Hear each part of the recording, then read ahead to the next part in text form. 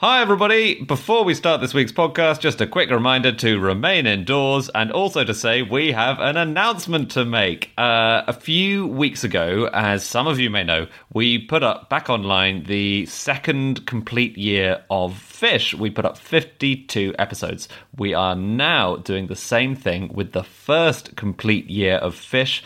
Those episodes are all going back up online, and they are a kind of insight into how the podcast started in the first place. There's lots of crazy, brilliant stuff on there, and if you listen in reverse chronological order, you could notice the sound quality audibly diminish like week on week as we get back to the first episode where we had a single microphone and we recorded it in a cupboard. So if you'd like to check that out, please do so. There is another amazing thing you can get. When we first put out the first year of Fish on sale, it had a special accompanying vinyl LP, which was brilliant, and that came with a bonus episode that we recorded. That vinyl is going on a special flash sale this weekend. It's going to be just 12 quid, and you can check it out at nosuchthingasafish.com. Also, of course, the cassette tape USB that we did with the complete second year of Fish is up there too, if you want to check that out. They're both great fun, and we love working with the companies who made them and made them a reality, so do check them out, and enjoy the episodes, and enjoy this episode. On with the show.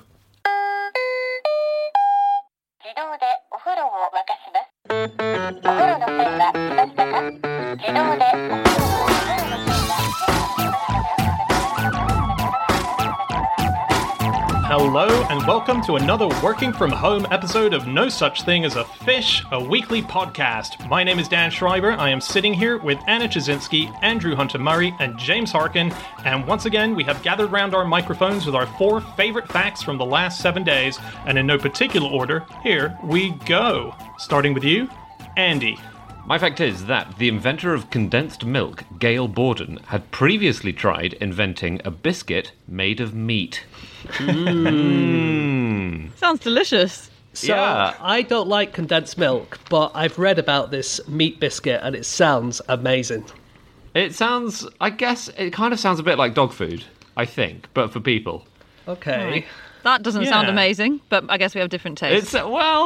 So he was alive in the mid-19th century, and, you know, there were all these problems about preserving food at the time and feeding, you know, large numbers of people at a distance or at a distance of time, so especially feeding your armies, things like this. This was a couple of decades before the Civil War, so he would have known there was a Civil War coming, needed to feed people for that. He had amazing powers of foresight, didn't he, this inventor? Yeah, I know. Yeah, I mean, incredible, actually. Sort of weird he didn't make his money out of that. But he invented so much stuff. And one of the things he invented was a beef broth, which he then evaporated into this kind of syrup. And you could either fry or bake that syrup into a biscuit. And it was a universally derided... not universally What? derided. The Scientific American said it was one of the best discoveries of modern times. Okay, that was a good review. It also won a gold medal at the Great Exhibition in 1851. Yeah. But the army tried it, and they declared it was not only unpalatable, but failed to appease the craving of hunger, producing headache, nausea, and great muscular depression. Picky, picky, picky. But can we talk about some of the other stuff that Borden invented? Because he was incredible. So lots of his relatives, very sadly, died of yellow fever. His mother, his wife, and his son had all passed away because of yellow fever. So it was a summer disease predominantly. And one thing he decided to invent was a giant refrigerator to keep people in until they got better. That didn't work. Yeah. He tried to... Did you read about the...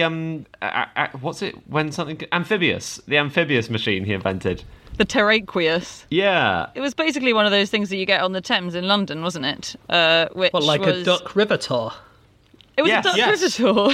Yeah. So it was built for prairies. It was like a wagon that could ride you along the prairies, but then it transformed into a boat at the click of a button or the erection of a sail, I guess, once it hit the water. It was horse-drawn, wasn't it, as well? Yes. So I guess the horse stayed on shore, No, you presumably. then attach seahorses to it once it got in the water.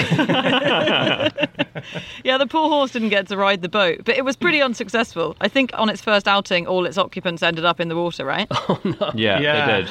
So he went out a couple times to the ocean. One time, as you say, it tipped over the people into the ocean. Other times, they were just too afraid to let him take the boat in.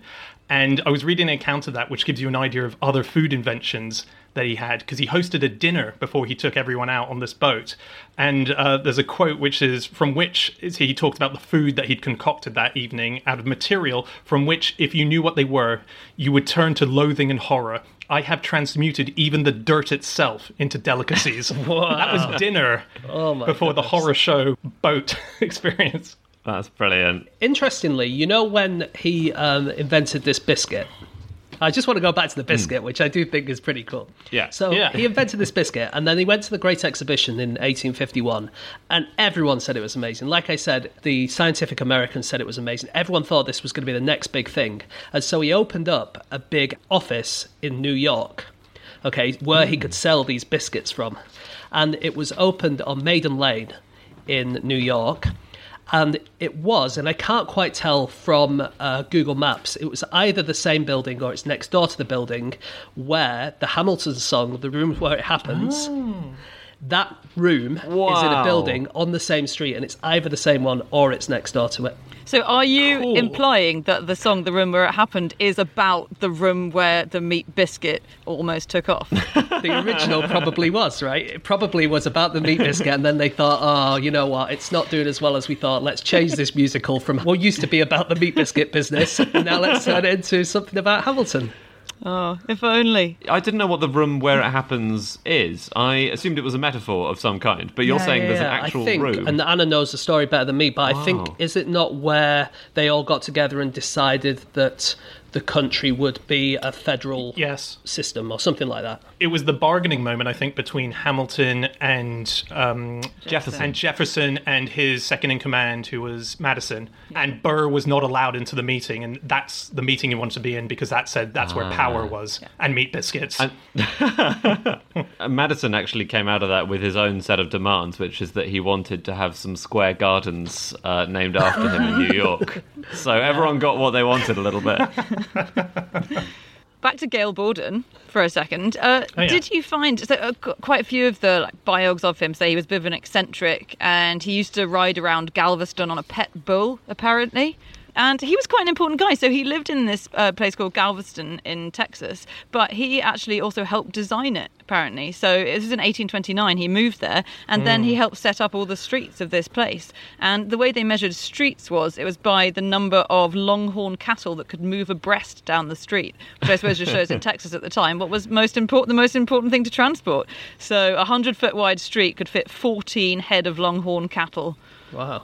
And then Borden basically then went on to make his condensed milk, didn't he, Andy? Yes. And that's what we know him best for today. That's what we know and love him for today. But then Borden's milk is I think in America still perhaps one of the big brands, is it? Yeah, it is, but it wasn't called Borden's until after he died, I believe. He was actually inspired to make the condensed milk on the way back from collecting his prize for the meat biscuit, right? He was obviously on a roll. Oh, yeah. Yeah, it was on the boat on the way back from London, and there were cows on board to help feed the young kids on board, and they were too distressed to produce their milk, selfishly, because of all the waves.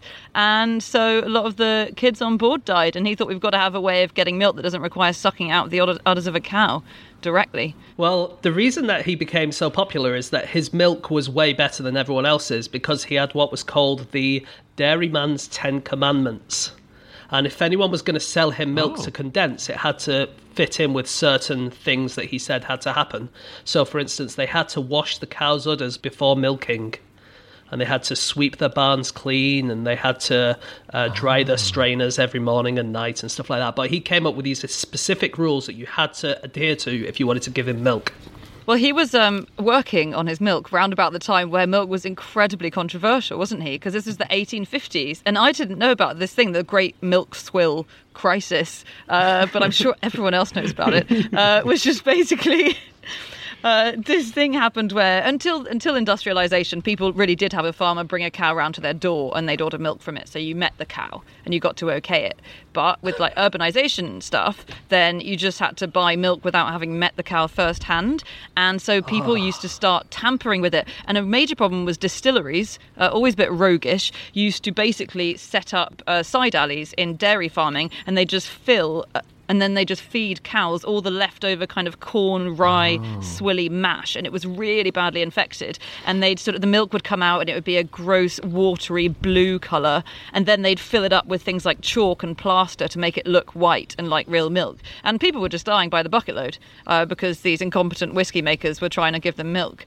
And so there was this huge crisis and huge controversy. And once they cleared that up, I think death rates went down about 5 times in New York. Wow. That's so interesting about, sorry to pick up on a very minor thing you said in that really, it's quite intense thing about life-saving. But meeting the cow that gave you milk and sort of knowing its name, that's why I guess they must have the spokes cow that they have for Borden's milk, which is Elsie. Yes. Because you would feel like, okay, Elsie's in charge here. She's looking after it. So they've had over 50 Elsies over the year.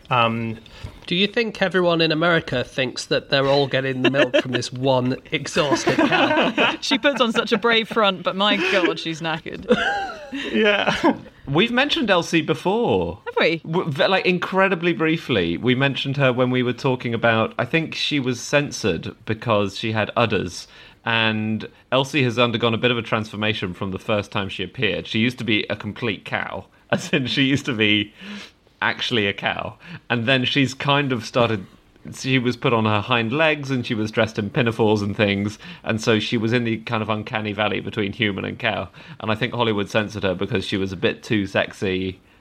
that for a cat, that sexier than a cow should be, basically. You don't want to be turned on while you're trying to eat your breakfast cereal. No way. The fake cow. Okay. I do actually, if we're on milk, I have one more thing about condensed milk. Because I think I might have found an earlier example of condensed milk, which is St. Cuthbert. St. Cuthbert was alive in the 7th century AD, and he, according to legend, he chopped his own leg off after speaking angrily to his parents, and it was then replaced with a cast that was made of milk. And so I think that is a possible example of earlier milk condensation. What are you talking about? So, miracles happen, and if you've cut your own leg off because you've been speaking angrily to your parents and you're remorseful, sometimes God will grant you a new leg, and his new one happened to be made of milk. Anyway, there's one weird connection, which is that there is a St. Cuthbert's Cooperative Society, which was a shop. It's now called Scotmid, so it's one of the big Scottish grocery shops. And they hired, in 1944, Sean Connery as a milkman. Did they? No way. Yeah. Okay. So this... Sorry, what's the link again? Well, the supermarket is called St. Cuthbert's Cooperative. And Sean Connery, what's Sean Connery got to do with it? Has he got a leg made of milk? Yeah, it's The Man with the Milky Leg, the sequel to The Man with the Golden Gun. It was one of Q's less popular gadget suggestions, wasn't it? Okay, it is time for fact number 2, and that is my fact. My fact this week is that in 2014, 4 non-related economists with the surname Goodman published a paper about the economics of surname sharing. The paper was titled, A Few Good Men. Very clever. You've got to wonder what came first, that title or any of the rest of it. Actually, none of them was called Goodman when they first started the paper. They all had name changes. Well, they were very strict about that, actually, because they claimed that this is the first paper co-authored by 4 non-related surname-sharing economists, and there was a thought that this could be challenged because there was a paper published by Skarbek, and Skarbek back in 2012, but they disqualified it from beating them to it because they said it was written by 2 brothers and their 2 wives. So they argued that first, the fact that the 2 wives had their maiden names before they started the paper and then took on the name Skarbek disqualifies them. So they did it during the research. And also, one of the brothers and his wife are not economists. They're attorneys. And so that also knocked them out. They were very thorough. So in this paper, they looked at how likely it is for other groups of economists with the same name to share papers, didn't they? They had a data set with loads of names of economists, and they found that 45% of them share a surname with at least one other economist. So they think that it might be helpful. But the main reason that they think this whole thing might help is that if you have loads of people with the same name, then you don't have that problem where the paper is by Dan Schreiber et al., and we don't see who the other people who wrote the paper are. Why? Do they just pluralise the surname, basically, by 4 Goodmans? They just say by Goodman et al., but they don't refer to exactly which Goodman is the first Goodman. Yeah. So actually everyone is getting equal billing. It's like if we all changed our name to Tashinsky, and then we went to do a gig, and then in big lights on the theatre it said Tashinsky, Tashinsky, Tashinsky, and Tashinsky. We wouldn't know who was the top of the bill. Of course it would be me, but we wouldn't know who it was. Yeah, exactly. I'm not falling for that. I'm not rocking up to a Fish gig with Harkin and et al. On the bill. Nice try, buddy. I read a thing about surnames, and actually this is a Beatles fact, so Dan, I'm probably going to defer to you on this one, but is it the case that Paul McCartney wrote Yesterday? Yes. This quiz is easy. All right, next. Okay. No, but I read that John Lennon became furious when he was in hotels because quite a lot of the time the person playing the piano in the hotel would play Yesterday as a tribute to him. And he hadn't written any of that song at all. It wasn't a Lennon and McCartney song. It was just a McCartney song. And so that made him furious. Yeah, that's true. Yeah. 2 Good, points to glad me. to have that confirmed. So if you ever see Andy in a hotel and you want to pay tribute to him, don't play him the episode of No Such Thing as a Fish where Alex Bell was here instead of him, because that'll just annoy him. Exactly. I'll be so angry. I'll be amazed at your piano skills if you can play that episode. God, imagine that poor pianist getting requests for, do you know episode 313? No such thing as a banana with Wi-Fi? It's the same tune. Everyone's the same. On surnames in academia and problems that this poses, so the same surname problem is a serious issue, and it's especially an issue in China, because in China there are 200,000 people per unique surname, right? So they've got far fewer surnames in China, and I read a piece written by a J. Wang, who was saying there are more than 1,200 J. Wangs in nanoscience alone. So this is hell. So if you want to find an individual academic, you can't find them because you have, 200,000 Wangs to deal with. So now in academia, you get something called your ORCID, which is standardized now across most journals. So rather than being one of a billion, Smiths, Wangs, you have to have a 16-digit number. But there is an issue because dead scientists probably won't sign up to this ORCID system because they can't. And so the worry is that now, if you're a deceased scientist, your academic work is going to become harder and harder to source. So, have you guys heard of Dick Astman? No, I've never heard of him. He was a gas station employee from Canada, and his name, if you look him up on Wikipedia, it says his name propelled him to celebrity status across North America for 4 months in 1995. Wow, that is like the, who is it? The Andy Warhol, isn't it? It's Yes. Everyone has their 4 months of fame. Yeah, exactly. I think it's because David Letterman found out that there was someone called Dick Assman, and he found this so funny that he, kept on referring to him. This became known as Assmania, and eventually, his dad, by the way, was called Adolf Assman, which is amazing. I mean, what an amazing, yeah. Wow, if you were only allowed to change one of those names, it's so hard to know which to choose. Rough. Yeah, and so he became super famous, and then he faded into obscurity. But there was another Assman recently who got in trouble over a vanity license plate. Another Canadian, I believe, who had Assman on his license plate, and the authorities said, no, you can't have that. Anyway, that's that name. I have a very random surname fact, while we're just lobbing in some good old surnames. I just read this late last night. Cilla Black, the singer and TV show host. I found out what her real surname is. Do you guys know what her real surname is? No. Cilla White. And she only got the name change as a result of a misprint in a Mersey Beat newspaper when she was starting out that called her Cilla Black. And she just went, That's a bit of a misprint, isn't it? Yeah. It's a massive typo. Yeah, it's not a typo at all, is it? It's like literally the difference between black and white. Yeah, good call. But I can't believe she styled it out and just went, "Oh yeah, that's me." Like when the boss says your name wrong in a meeting, you just go, "Okay, I guess I'm Mike for this meeting." Yeah. She did it for her whole career. Okay, it's time for fact number 3, and that is Anna. My fact this week is that if you wanted to have a bath in Paris in the 1820s, you could have one delivered to your door. Wow. This is the bath delivery service. Did you have to take the bath outside of the door, or could you bring it into your house?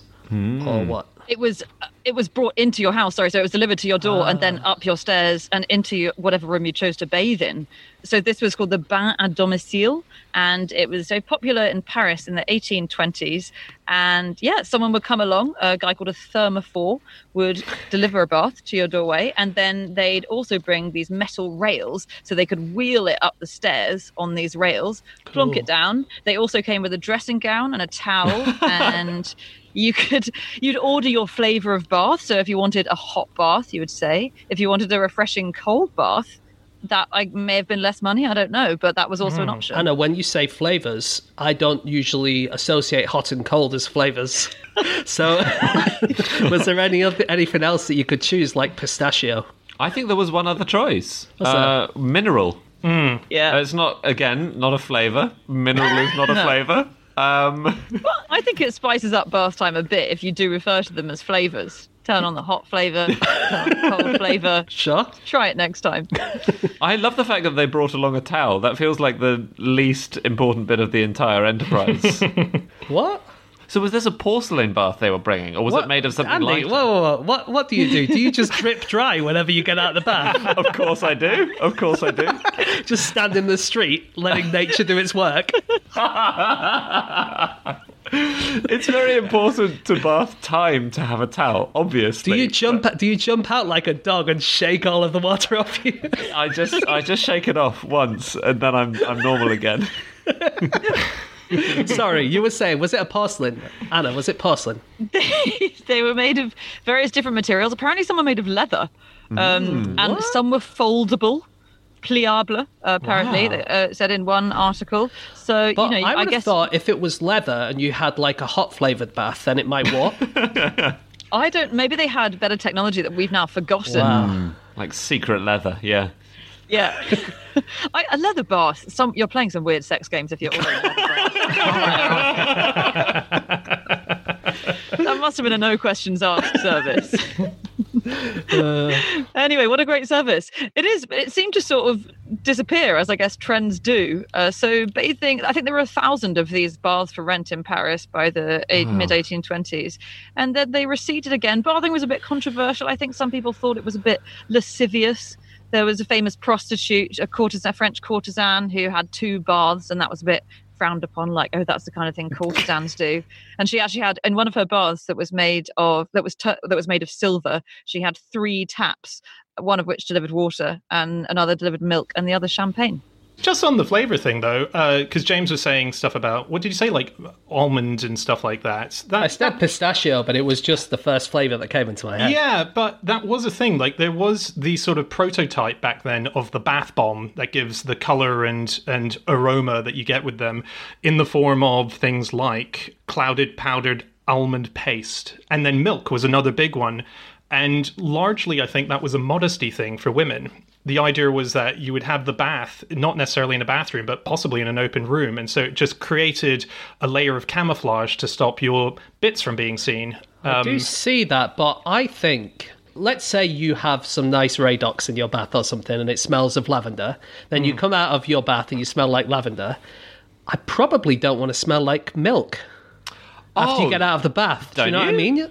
I like milk. I wouldn't mind smelling like fresh. Is the milk fresh? That's the big question. To begin with, it will be. That's a really good shout.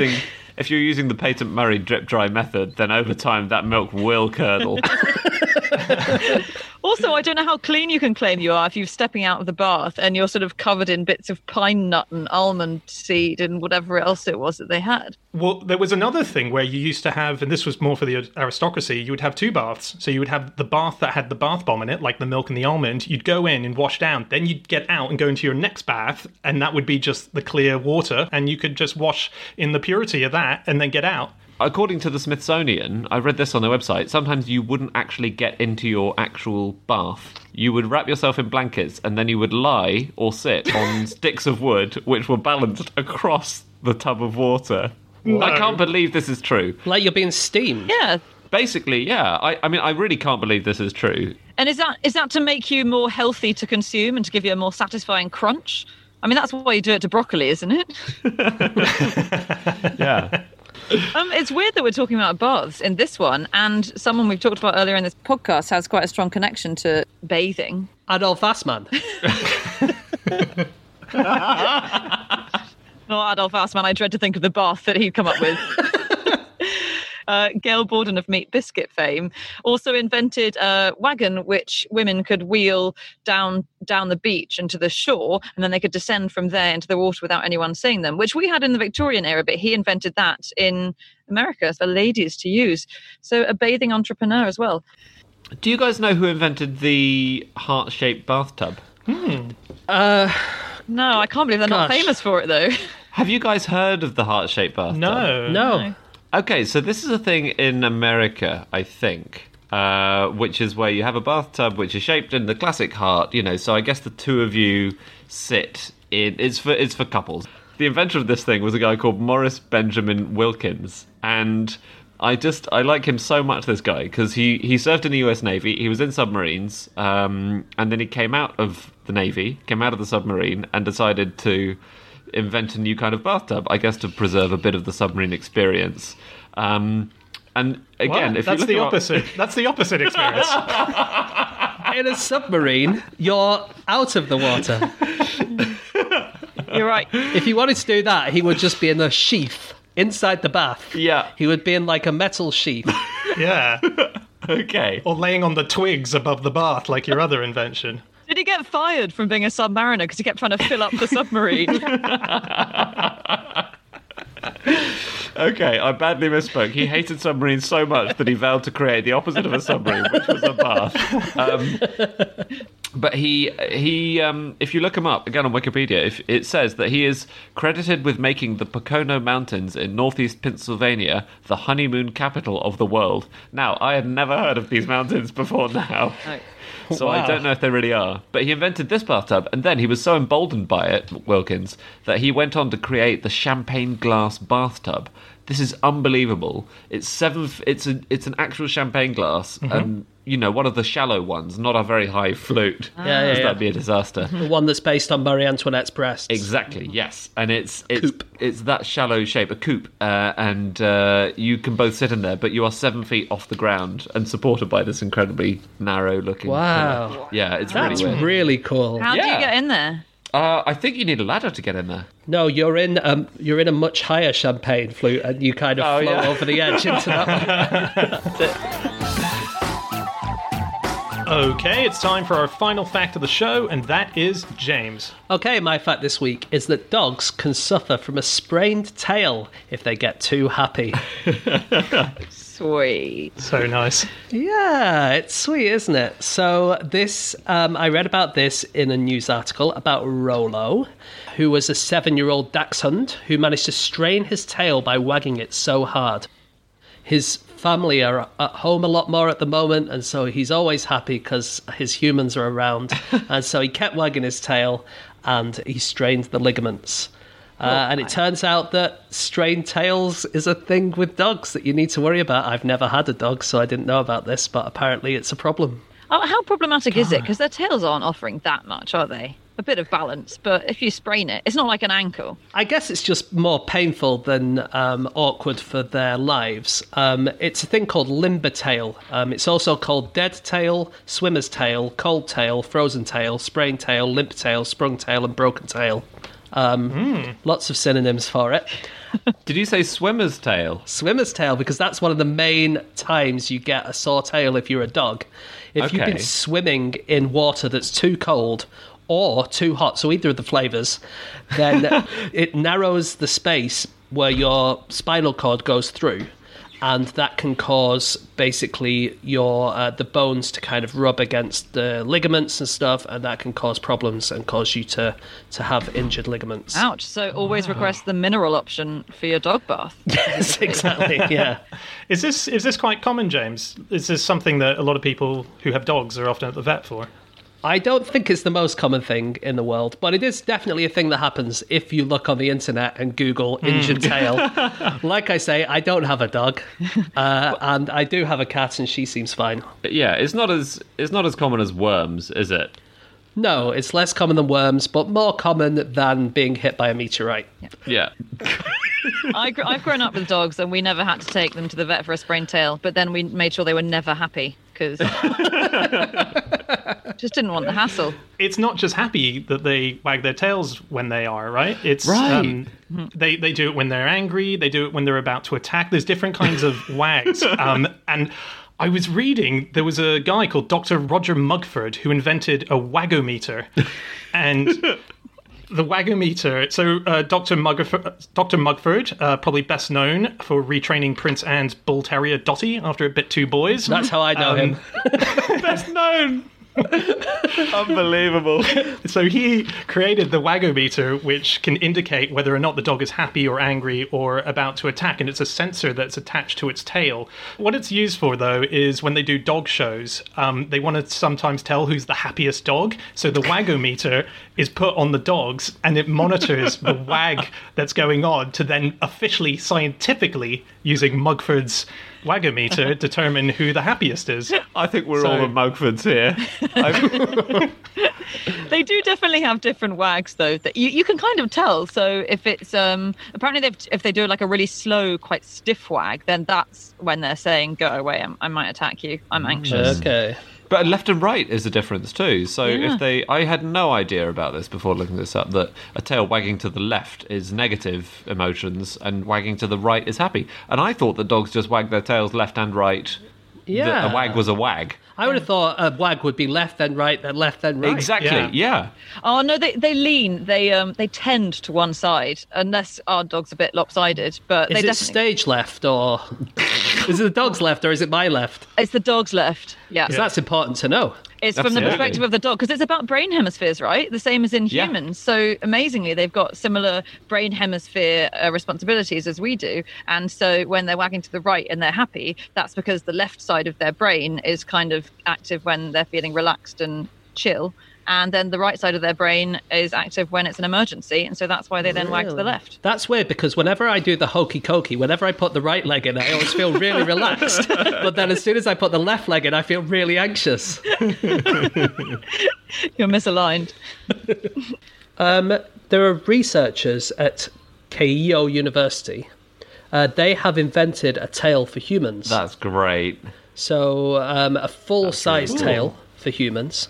And the idea is that it will help you to walk around, bend over, and anything that you might find a little bit tough to do because your body has things that it can't do, the tail will just help balance you. Really? When you say a full-size tail, do you mean, are we talking kangaroo length or are we talking dog length? More kangaroo-y than dog, because it has to balance your entire upper body. So let's say you're running a bath and you have to bend over. I've got a shower kind of screen next to my bath, so it's kind of hard to bend around and turn my bath on without getting in the bath. But if I had a tail, I could do it easily, because that would just balance me out and I could kind of bend my body in any direction. And it might be useful especially for elderly people who have limited mobility. It might help them to bend over and reach things that they can't normally reach. So it might be that when you get to a certain age, you get a tail attached. A tail. Wouldn't that be cool? That would be Very cool. amazing. Something to look forward to. It's not surgically attached, is it? They just sort of strap it on you. At the moment, it's strap-on. Okay. Well, that'll bring a bit of spice to the 70th birthday party, won't it? Grandad, we bought you a strap-on. It's a hell of an intimidating strap-on to walk in a room on. Kangaroo length. Whoa. You've got it on the wrong side, Grandad. It's supposed to be sticking out the back. Oh, Jesus. Oh, dear. Some sheep, when they're nursing their young, they get so carried away grooming newborn lambs that they lick off their entire tails. What? Wow. Wow. They sort of chew them. They're sort of chewing the lad to chew out some of the debris in their fur, but they really love them. You know, sometimes apparently if you really love your baby, you've got a baby, Dan, you kind of want to sort of bite it. But they'd like that, and they accidentally chew off their tails. Dan's child's leg is made of condensed milk, so it's a bit easier for him. That is remarkable, though. Like, wow. You'd resent your parent. Do you know why rabbits have white tails? No. Seems a bit I've always stupid, thought, doesn't it? Yeah, it does seem stupid. Because whenever you see a rabbit running around in the countryside, they're really easy to spot because they have this white fluffy tail that jumps around. Yeah. And you can see them from anywhere, so you would think that a fox would have the same skill, right? Well, it turns out that while you do notice them immediately, they're really good for kind of tricking you as to which direction rabbits go. Because if you do see a rabbit running away, they kind of dart from left to right, from left to right. And so when they're directly in front of you, you see the tail. But as soon as they dodge to the left or the right, you can't see the tail anymore. You can only see the dark bit. You can't see the light bit. So for a second, you can't tell whether they've gone left or right. So basically, it confuses any predators. Isn't that clever? That's so cool. That's really good. Tail decoys in animals are so fascinating. Like how lizards can just drop their tail off. I was reading about geckos and the fact that the way that their tails are made up, they're kind of like toilet paper. They're kind of serrated already. They're pre-serrated so that they help the process of the tail to be bitten off by clenching muscles. They're actually actively part of it, which is why if a gecko's already dead, it's much harder to bite off its tail because it's not helping the animal eating it to do it. Yeah.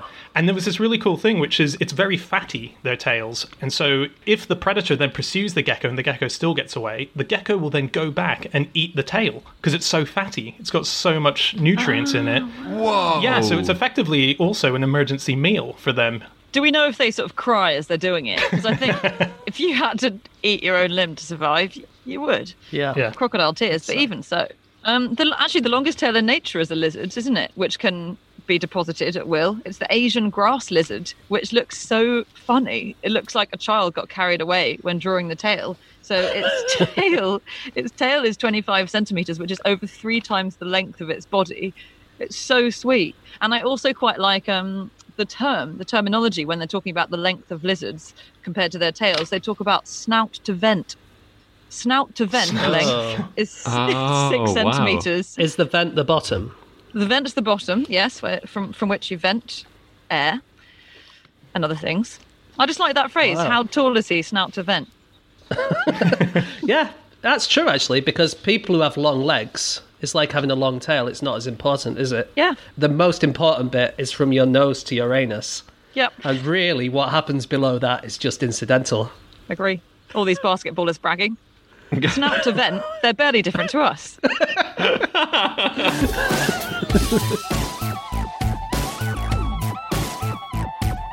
Okay, that's it. That's all of our facts. Thank you so much for listening. If you'd like to get in contact with any of us about the things that we have said over the course of this podcast, we can be found on our Twitter accounts. I'm on @Schreiberland, James @James Harkin, Andy @AndrewHunterM, and Chazinski.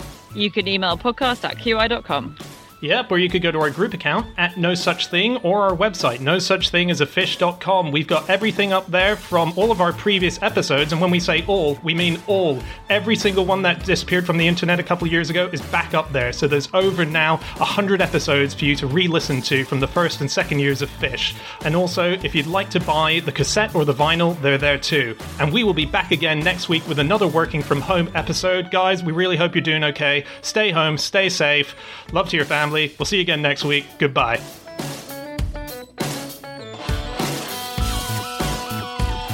Let's say, for instance... Oh, I can hear birds in the background. Yeah, I can too. Yeah, me too. Yeah. Anna, can you hear birds in the foreground? Is that a problem? That's a problem, isn't it? I'm recording outside. There's Maybe birds. next time don't keep fish and chips next to your computer. Anna, is this your pitch to be on Desert Island Discs?